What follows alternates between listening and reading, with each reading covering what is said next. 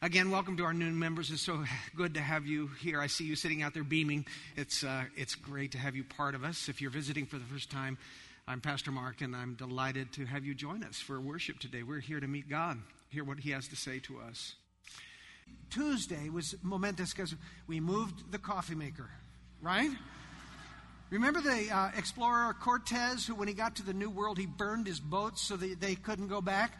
That moving the coffee maker for me is kind of like burning the boats. We're no going back now, so we are there, and it's been exciting. We also put together a king-size bed. We've never owned one. We put a king-size bed together, which was cool, but what was a little scary was putting the memory foam mattress on it, because it comes in an extraordinarily small box for such a big mattress. And honestly, it's a little scary.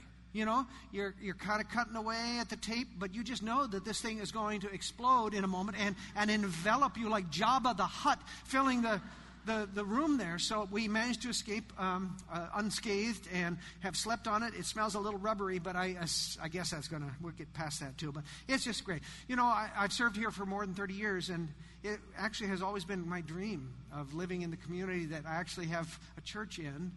And I'd kind of given up on that. And the Lord in His kindness said, no, I got a surprise for you. So we are really excited. So excited, we're going to have a few weeks from now, the whole church, we want to have you come over for coffee, okay? All of you, you'll have to carpool, and I'm sure the neighbors are going to love it, but we'll get the word out to you when that happens. So you willing to come over and join us for a coffee clutch? That'll be cool. Yeah, we'll rock the place. How many of you read my blog this last week about the passing of Reverend Dr. Billy Graham? Only 8 of you? I write well. You ought to read what I write. It struck me in a very profound way, his passing, and I shared in my blog a couple of instances where I had a chance to hear him. One was in Amsterdam at a World Evangelism Conference way back in 1986.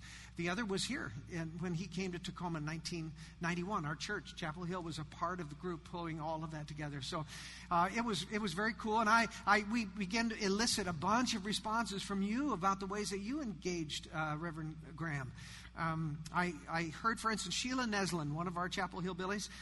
She tells of the time that she was standing next to Billy Graham in the basement of a Baptist church in Seattle in 1951 because it was his birthday, and they threw a birthday party for him with a cake that was shaped like a Bible.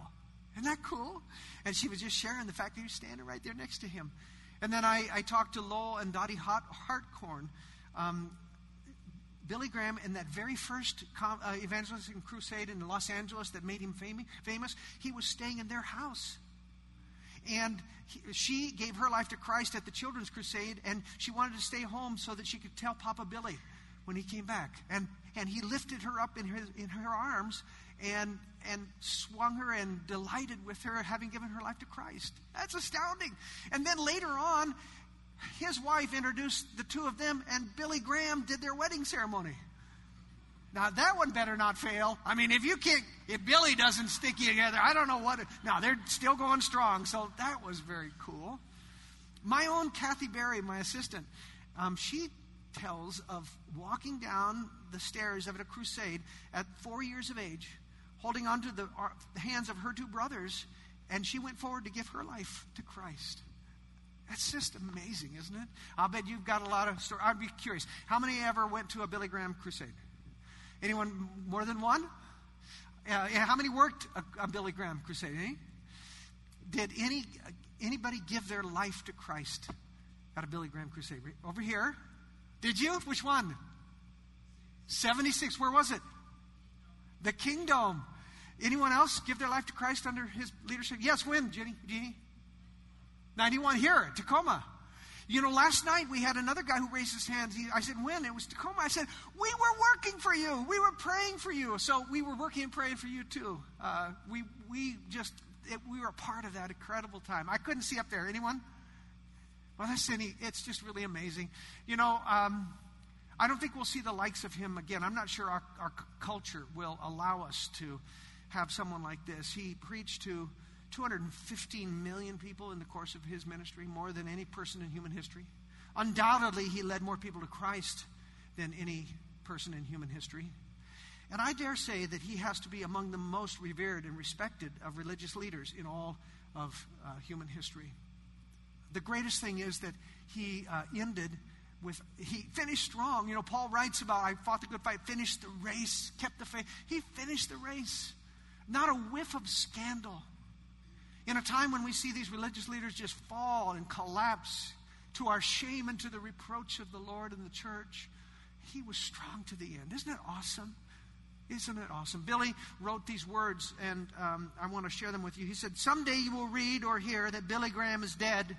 Don't you believe a word of it. I shall be more alive than I am now. I will have just changed my address. I will have gone into the presence of God."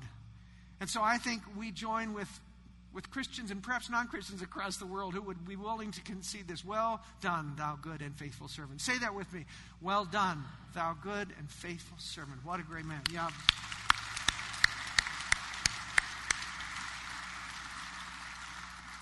We continue our journey through the monumental book of Romans, and we are kind of stewing in the juices of this great chapter 8. And today we come to what is an epic passage of Scripture. One of the most well-known passages, not only of Paul's writings, but in all of the Bible. It is such a powerful promise, such a source of great comfort.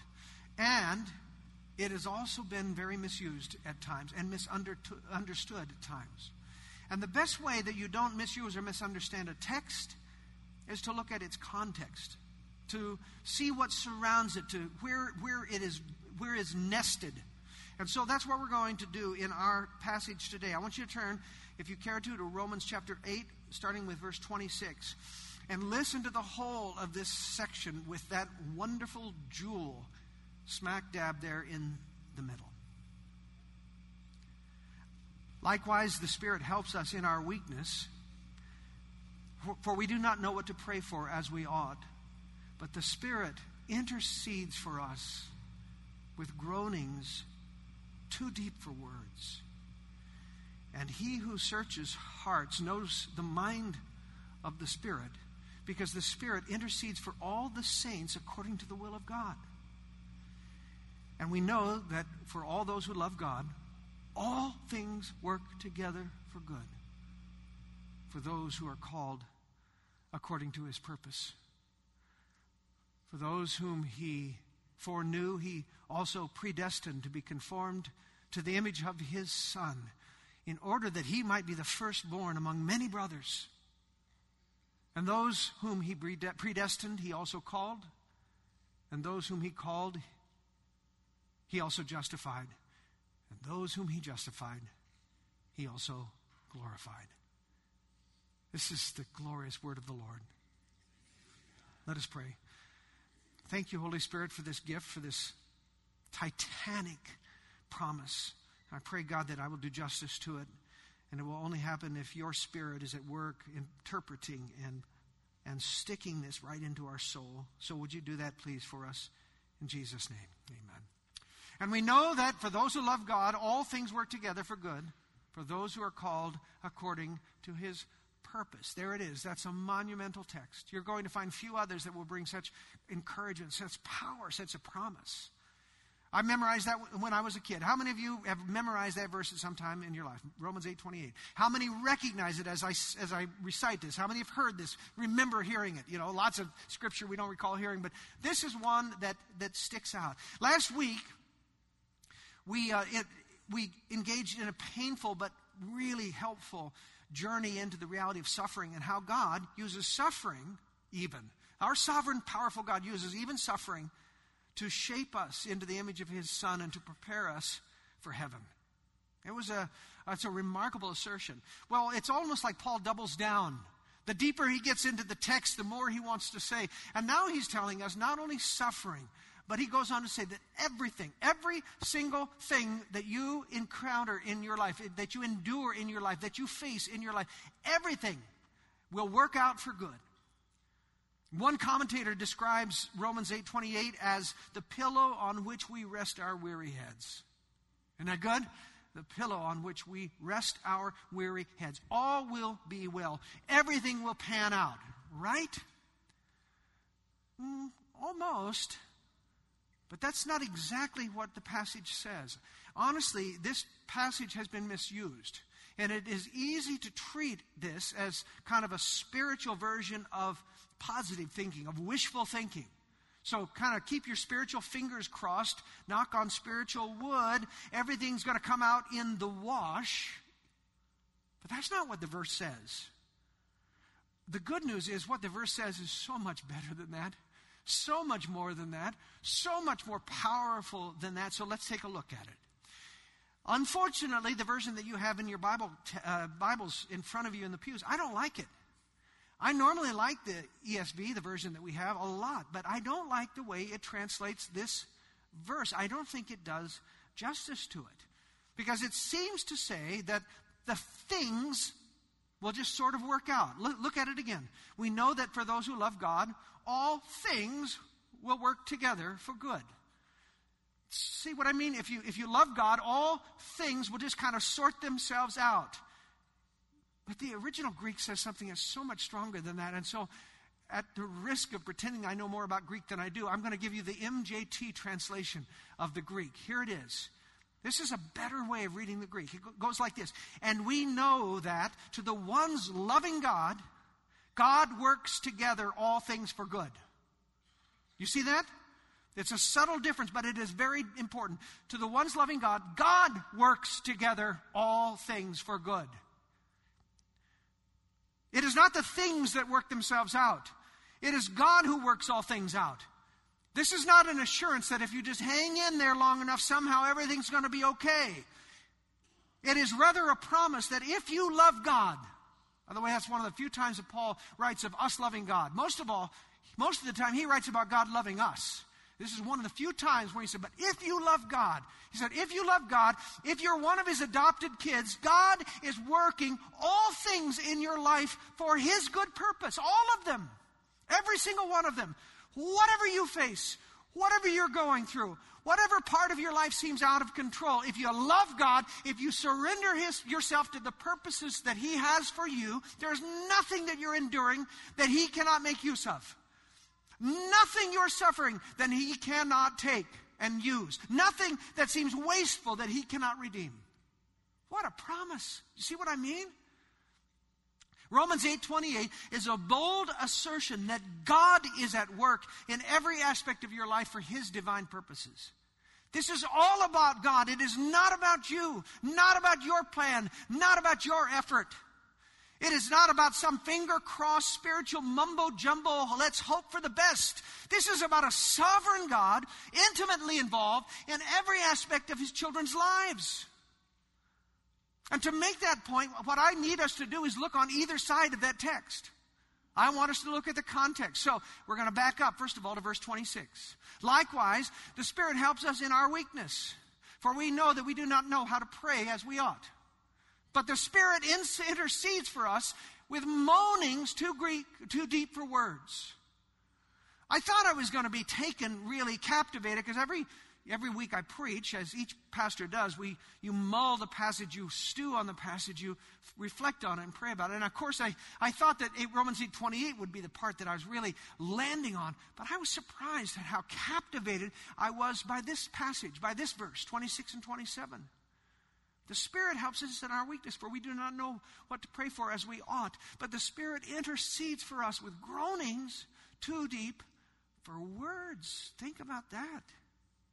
I told you that we have moved into our new house, but what I have not told you is that what a mess it still is. I mean, we got boxes and boxes lining the hallways.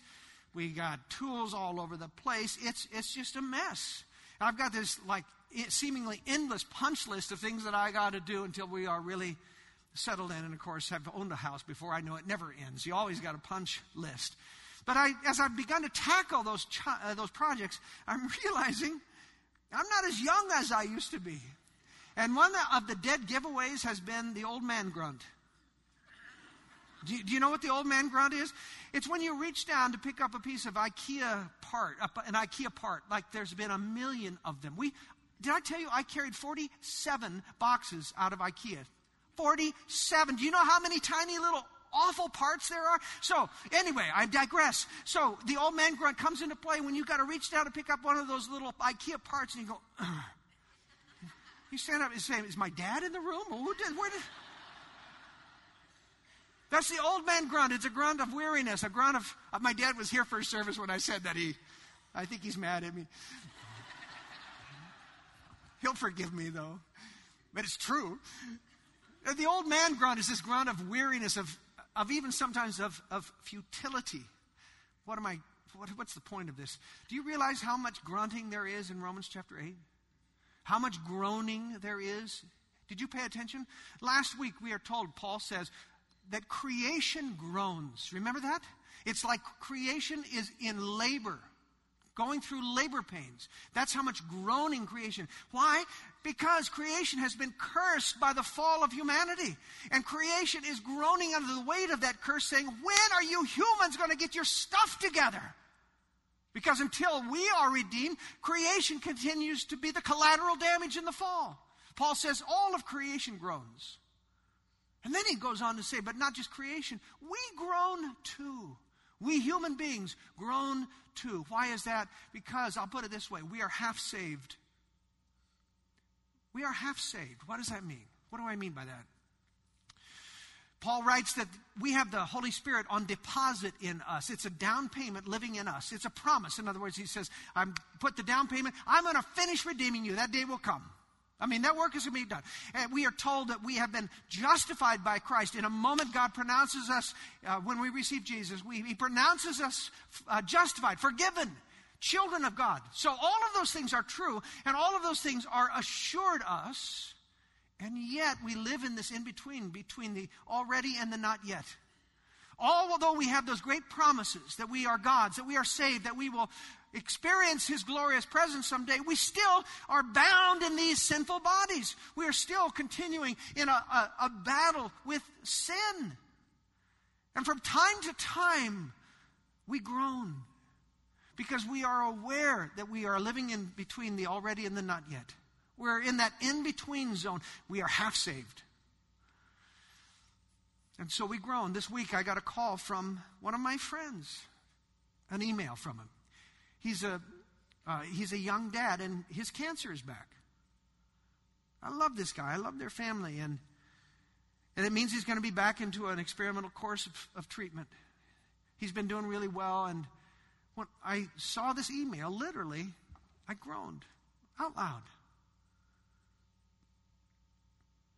This week, there were tributes coming out for Billy Graham all across the world. But there was also some awful stuff being said. Maybe you saw some of the vile stuff in the blogosphere.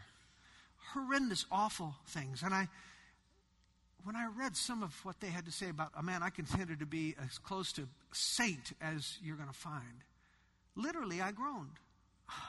You know? What? And a couple nights ago I was watching a special on the killing fields. Remember the terrible tragedy in Cambodia after Vietnam War? Pol Pot and the Khmer Rouge, and they killed, was it a quarter of their population? They did it in horrendous ways.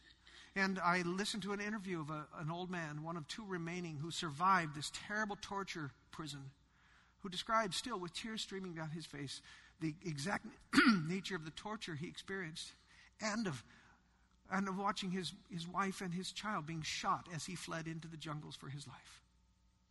And as I watched that, I groaned, literally. Oh, how horrible.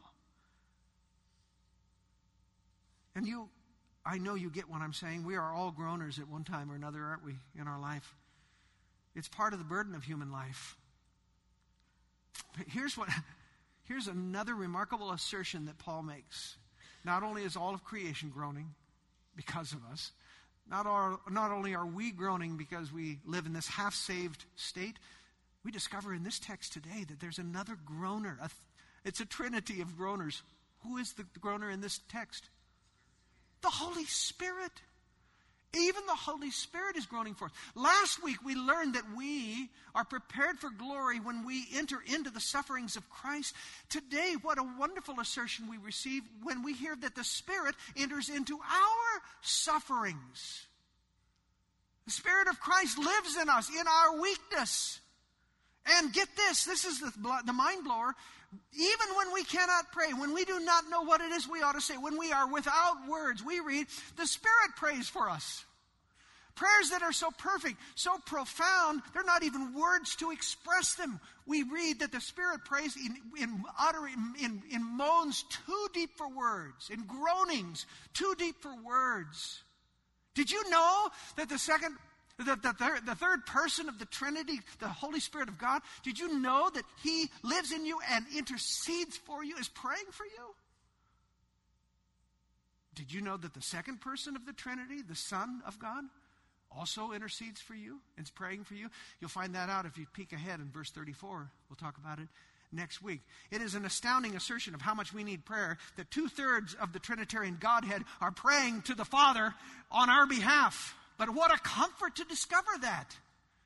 If Romans teaches us anything, it's that our salvation, our redemption, our sanctification, our justification, our glorification, all of those things, they are all the work of God. He does the work. We don't do the work. It is God who takes the initiative to save us. God who takes the initiative to love us. God who takes the initiative to transform us. God who will take the initiative one day to escort us into His presence and give us our glorified bodies. So we know that so far, but here we discover that God the Spirit even prays for us when we have nothing to say, when we are too lazy to pray, when we are too sinful to pray, whatever. The Spirit steps up and says, "That's okay, Mark, I got this. I got this. Let me pray for you since you cannot." And He, because He is the Spirit of God, lays our lives and our needs so perfectly before the Father that it is exactly according to God's will. Did you know that you have God the Spirit living inside of you, praying to God the Father for you? Wrap your brains around that one. And then we jump to verse 29. So that's before this great verse. Now we jump to the other side of verse 29. And we discover the history of God's initiative in our lives. That's captured through a series of verbs. We see the verbs. So we read verbs like He foreknew us and He predestined us.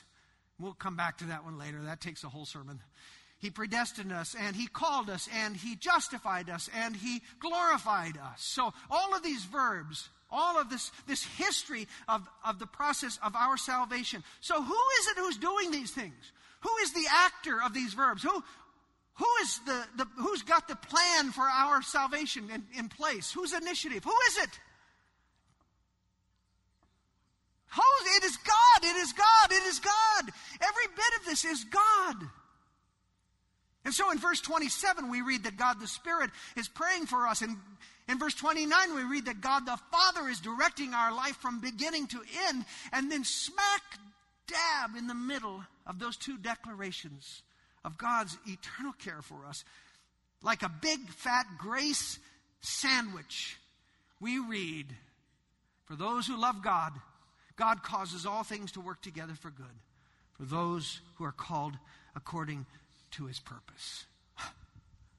So good. I want to look at a couple of things a little deeper there.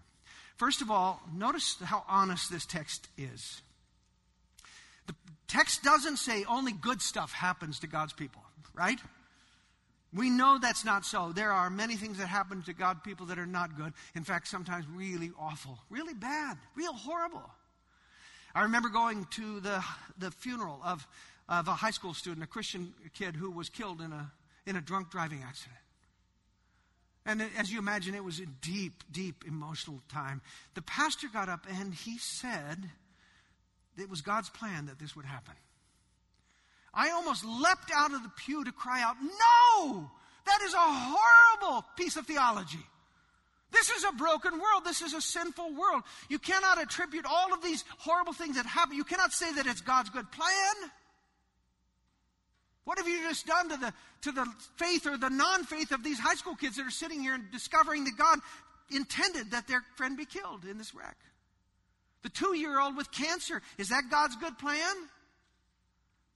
The wife who is having an affair. Is that God's good plan? Your kid who's in a web of drug addiction. Is that God's good plan? Only a fiend would say something like that was good. They're not. They're horrible. They're bad. But I want to remind you what this text really says. And again, this is the MJT translation.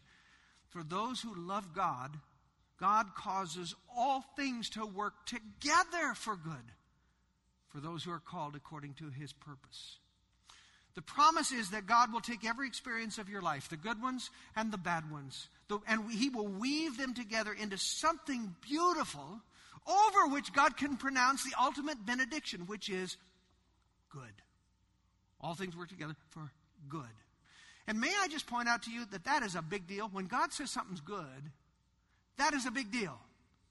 Think back to the creation account. Remember when God created the heavens and the earth, the stars, the moon, the sun, vegetables, fruits, plant life, men, women. Remember, after he was done each day, what word did he pronounce over his handiwork for that day? What did he say? It was. And when he made man, what did he say about that? It was very good. This was God's benediction over his own creation. It was good. It was very good. So think about that. When we're reading this promise from Paul, it doesn't say that God just causes all things to work out so okay. God doesn't cause all things to work out. It'll wash out in the wash. It'll be fine. Paul asserts God causes all things to work together for good. And when God says good, that's good. That's one thing I want us to think about. This is an extraordinary promise. The Bible is full of examples of this, how God takes evil and works it to his purpose. Think about the story of Joseph. I think Joseph may be the holiest man in all of Scripture, aside from Jesus. We never read of him, aside from some youthful arrogance perhaps, but we never read of him misbehaving. And he had every reason to misbehave. Here was a kid that was sold into slavery by his own brother, sent into Egypt. He is betrayed and set up by a shunned Potiphar's wife. He's sent to prison. I mean, one time after another, if any guy had a right to say, boy, I'm just washing my hands of this whole God thing. And yet in the end, God wove all of that injustice, all of that evil into something good. He became the second man in the empire and saved not only the empire from famine, he saved his own family, the very family that sold him into slavery. If that's not an example of God working all things together for good. Moses, God did it with a man named Moses who was a murderer. God did it with a man named David who was an adulterer. But of course, the supreme example of how God works evil for good in his purpose would be the Lord Jesus himself. There has never been a more obviously evil act than the crucifixion of Jesus Christ. You look at it from the ground level and you would say it's the most grievous miscarriage of justice in human history. The sinless Son of God tortured and murdered. And yet God takes this greatest moment of evil and he works it for good into the greatest act of redemptive love that the world has ever known. This verse can be an incredibly great gift for comfort, but it can also be misused. And so I want to just give us a couple of pieces of advice on how we make use of this word. First of all, in the lives of others. If we use this word heartlessly, if we use this verse carelessly, it can actually bring pain. When we use this promise, we need to wield it cautiously. If I go to a young couple that has just lost a child, and I whip out Romans 8:28, hey, all things are going to work together for good. It's all part of God's plan. Do you think that's a blessing to them? That's a curse to them. If I'm talking to the grandparents who lost that grandbaby, they're not going to appreciate my wisdom, my counsel. They're going to probably be angry with me, maybe hate me that I would say such a thing. When we're approaching people in this point of pain, you need to do so with just incredible caution. It's funny, after the service, a woman came up to me who said, you remember when my husband died? I said, yes, you came and visited me. And she said, you asked me what verses I would want in the service. And I said, I don't want Romans 8:28. And she said, you were exactly right. I was not ready for it then. It was too tender. She said, but later on, Romans 8:28 became precious to me. But at that time, I was too tender. So you were exactly right. Tell them what you said. Tell them again. We must wield it cautiously. We share this truth with tenderness and sensitivity, and only by the guidance of the Spirit. Because if you begin to beat a suffering soul over the head with all things work together for good, you may do more harm than good. So wield it cautiously. But there is one person that you can go ahead and whip this verse out with. Who is it? You. You can yield to it recklessly. You're the person that can go ahead and engage this passage with yourself. You're the one who can quote this passage to yourself in whatever your circumstances. Store this away in your heart, young people. Save this passage in your heart. Memorize it. And when you find yourself facing things that seem out of control, when you find yourself facing things that seem evil or hopeless or helpless or harmful, you have full permission to yield recklessly to the promise of this passage. Come it into your own verse. Personalize it like this. Say, I know that because I love God, God causes all things to work together for my good, because I am called according to His purpose. Make it your own. Claim it for yourself. One of the many things on my punch list include earthquake preparedness. I know I got to get the stuff and store it somewhere, and I don't want to do it, but I know that if I don't, when the crisis strikes, we'll be in trouble. And so that's part of the thing that's on my list. This verse is earthquake preparedness for your soul. Every Christian ought to store it away in their heart. They may not use it now, but there will come a time when you want to dig down into your stores and pull this one out because you're going to need it. Now is your time to do that. Just imagine the worst that life can throw at you.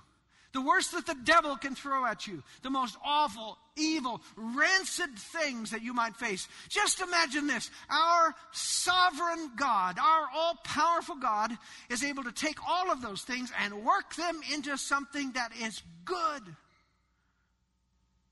How would that affect the way that you look at your recent job loss?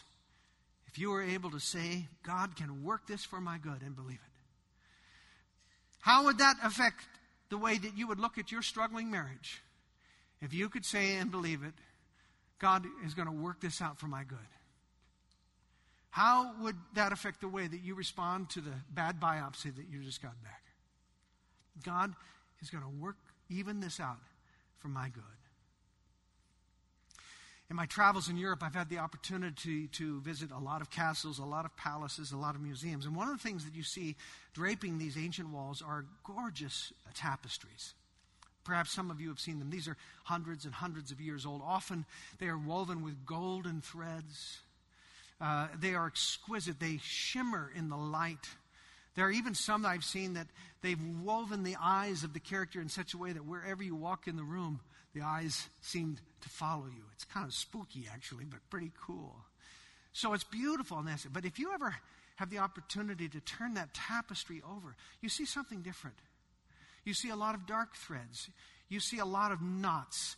You see things that go this way and that way, and it looks more of a jumble. And we are reminded, we're not intended to look at the back of the tapestry. We're intended to look at the front.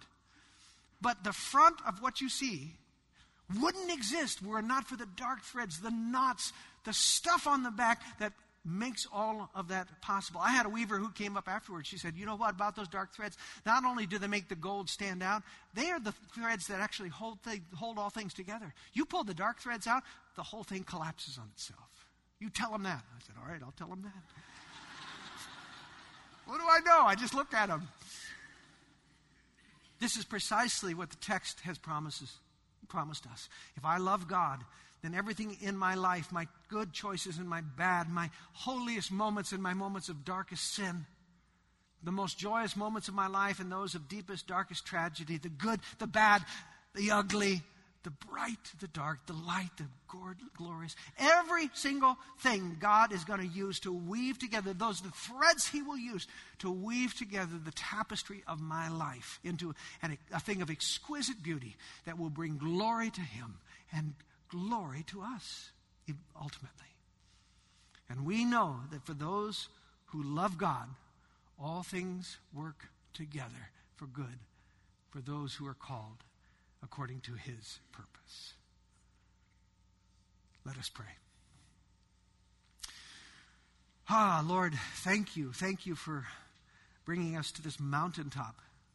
Thank you for the privilege of being reminded that your Holy Spirit is at work caring for us, praying for us.